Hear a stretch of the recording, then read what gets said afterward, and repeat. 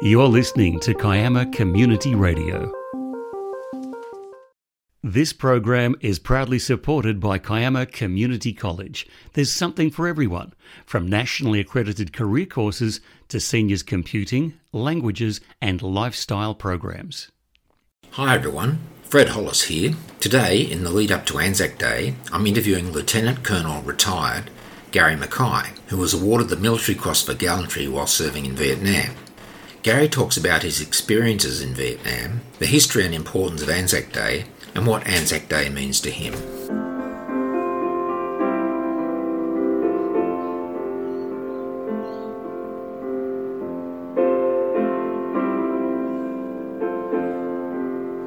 Welcome, Gary. How are you today? Good, thanks, mate. I'm reading your CV. I note that you were initially conscripted in 1968 and commissioned through the National Service Officer Training Unit. After Vietnam, you stayed in the Army, achieving the rank of Lieutenant Colonel. Now, I'm very keen to hear your views on Anzac Day, given your specific history. But before that, we might find a little bit about your background. Can you tell us how you ended up in Vietnam in the first place? Yeah, it was funny. After I was conscripted and I went through Skyville, I was commissioned and sent to the 3rd Training Battalion at Singleton. I was sent to a unit that had just come back from Vietnam, so it looked like my national service time was going to expire before I was due to go. And at that stage, I'd gone through all of the training, I'd gone through all of the preparation, and then I wasn't going to get a Guernsey. And being 21 years of age and full of testosterone, I thought, I want to go. Not that I'm a warmonger or anything like that, but all Dad and Mum and all Dad's brothers had been to the Second World War, and I guess I just wanted to see if I could cut the mustard. So I signed on for an extra year, and then I got posted to the 4th Battalion of the Royal Australian Regiment to go to Vietnam, and it turned out we were the very last battalion to go to South Vietnam. How old were you when you were conscripted? 20. And at the time, conscription was in for, was it 12 months? Or 2 years. 2 years. Yeah. So you just about finished your 2 years. Yeah, well, I had 6 months of training, then 12 months at Singleton, so my time was almost up. So I signed on to go. Were you interested in the military because of the family history? Oh, no, I didn't want to be in the Army. Oh, no.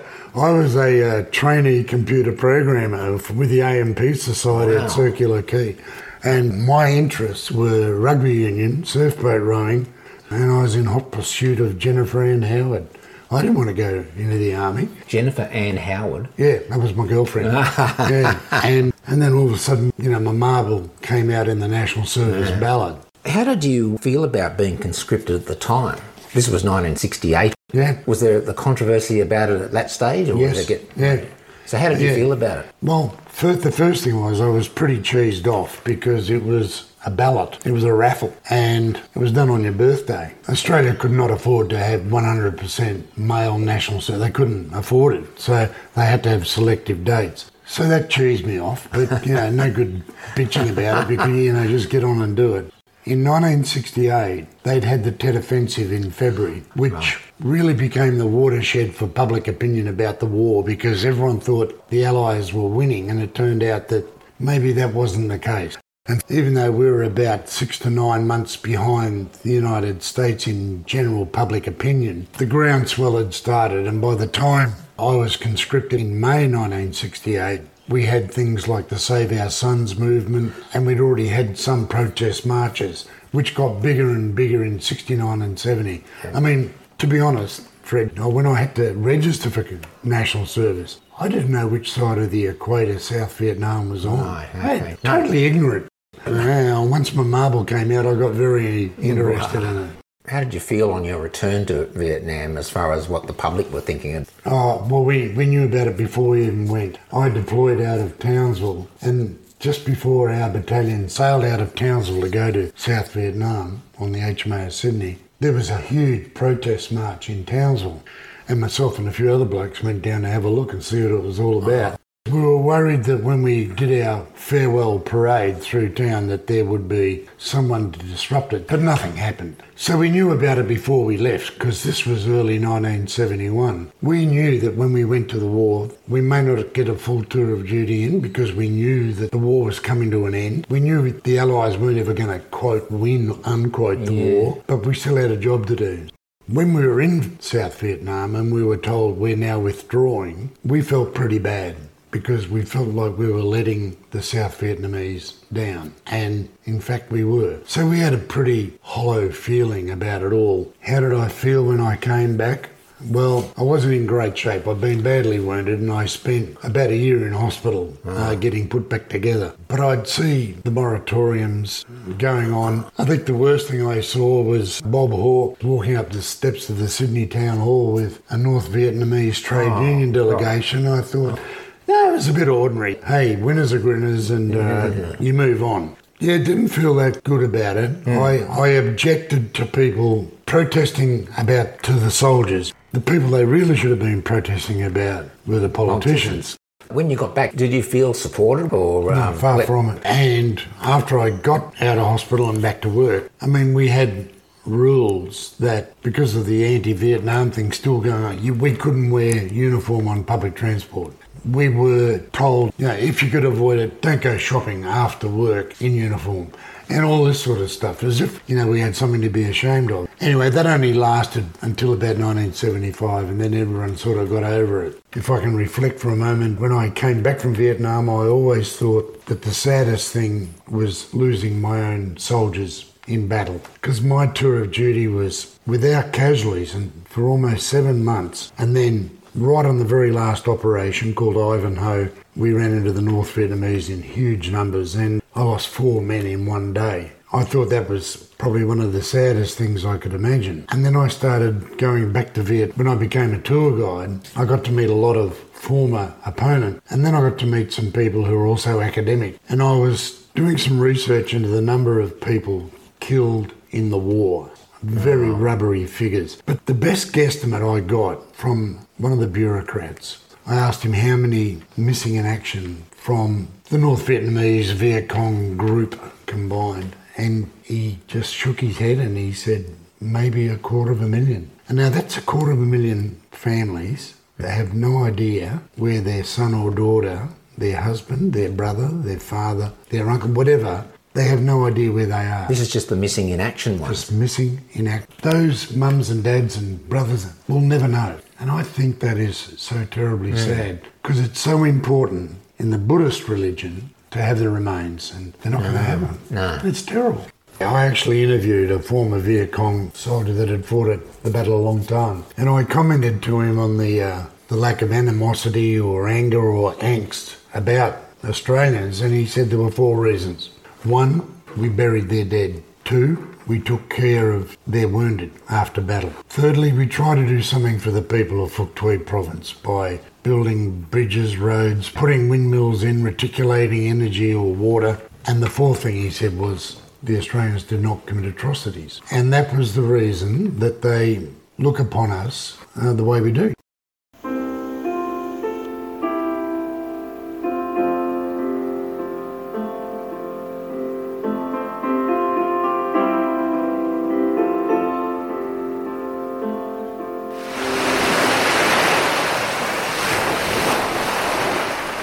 KCR, KiamaCommunityRadio.org. Do you recall your views on Anzac Day before you got... Oh, absolutely. I remember the very first time when I was at Gordon Primary School and I was selected to be one of the 2 kids. They had a boy and a girl. It must have been about when I was 10 or 11, to lay a wreath at the Ku-ring-gai Council chambers. And I remember it, I felt as proud as punch, because I knew all about Anzac Day because of Mum and Dad. Oh yeah, I was very much aware. It was the one time of the year when Dad's brothers get together. Dad and his brothers would go into town, they'd do the march, and then they'd all end up at the Green Gate Hotel in Kalara. Did you have any involvement in Anzac Day after you got back? Oh yeah, because I was serving, we'd always have an Anzac Day service wherever I was, and in those days I was at Canungra for a couple of years after I got out of hospital. So we had really lovely Anzac days up at the Jungle Training Centre. And then when I left there and I went back to Brisbane, we always had Anzac Day at Enoggera Barracks by units. My battalion was the first battalion to actually march through Brisbane as a formed military unit. And then everyone got on the bandwagon and thought, yeah, this is really good. And now the march through Brisbane is like what it is today.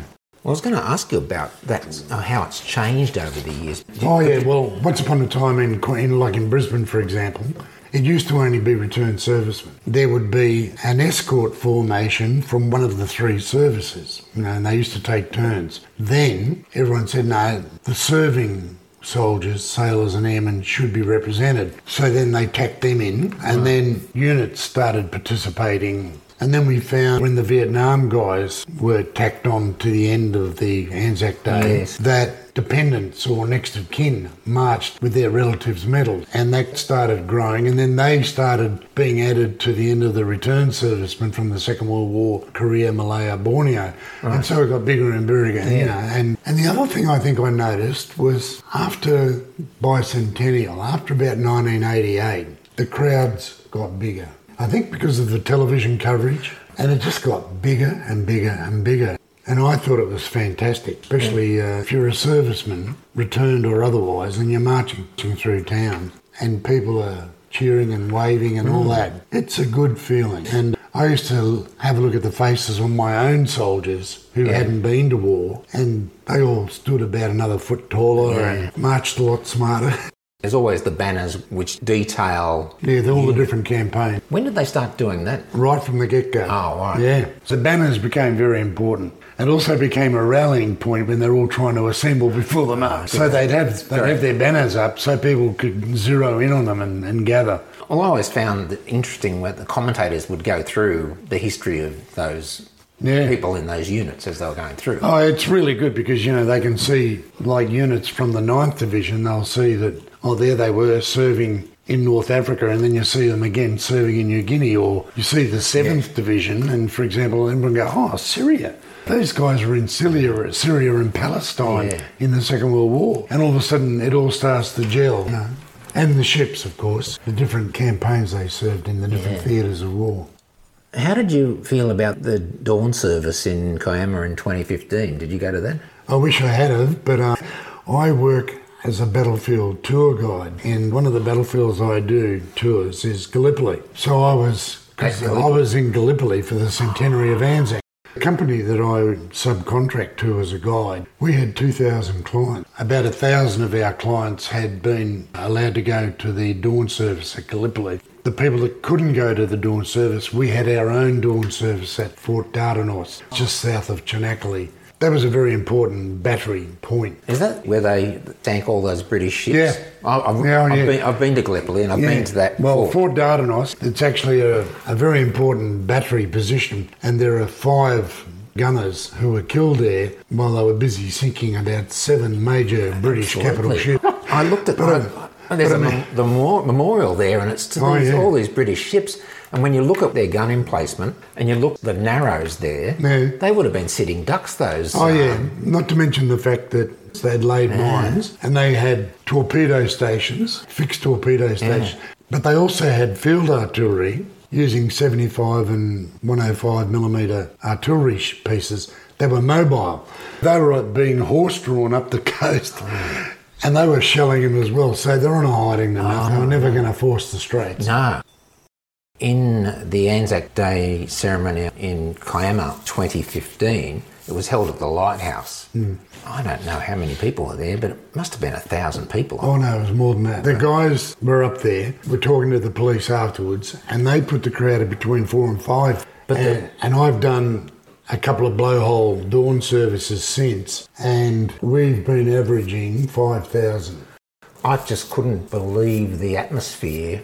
Young people, old people, everybody it was just so moving. Oh, it's a beautiful spot to have it, and if you've got a bit of a surf running and the blowholes go boom, boom, boom from the background, to an old soldier like me, it sounds like distant artillery. Yeah.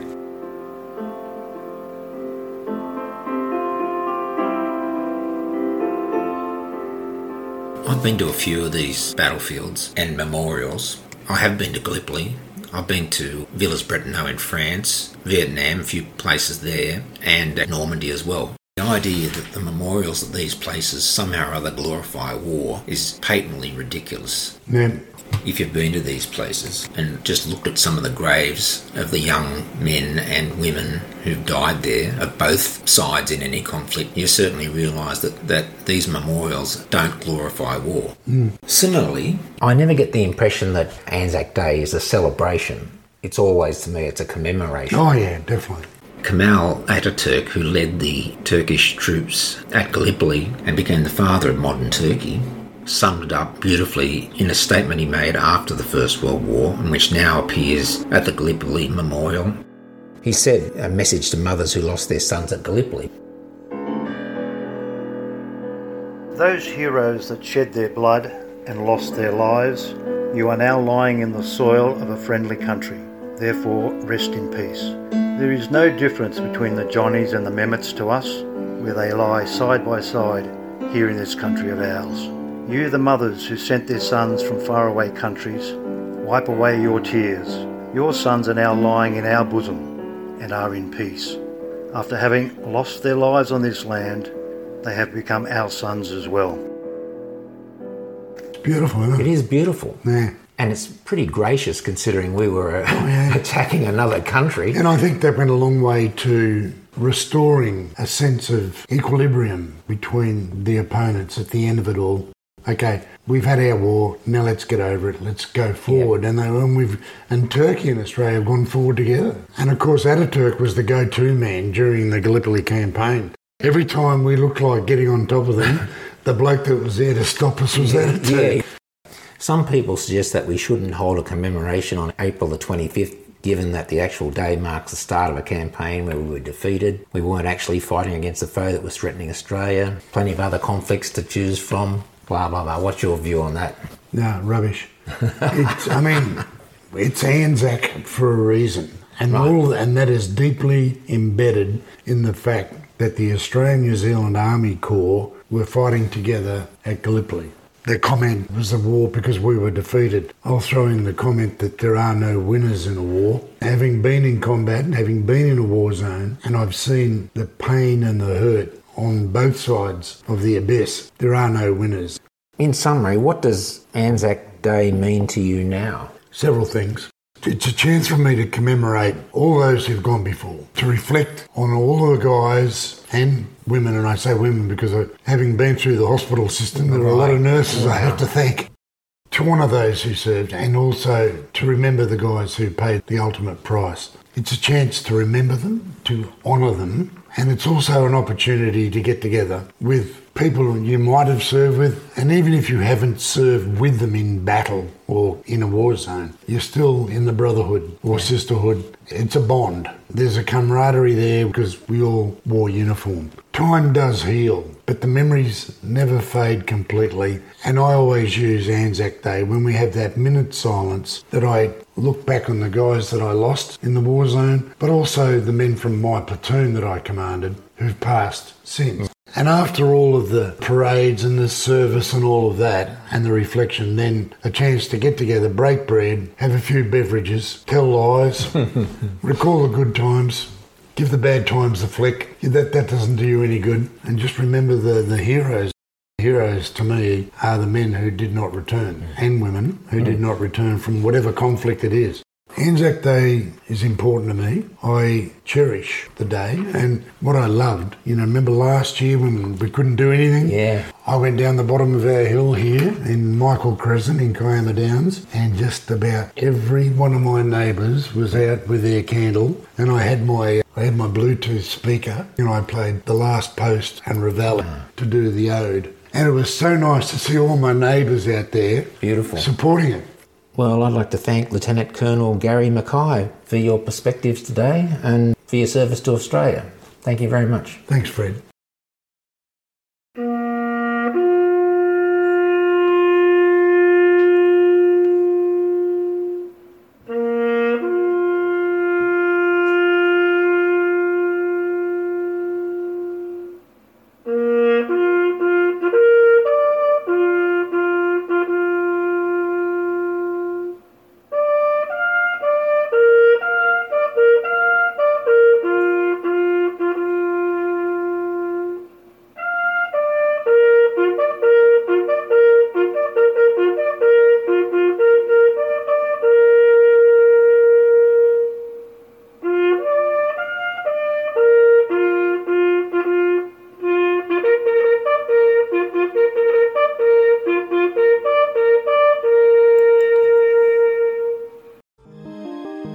You've been listening to Kiama Community Radio.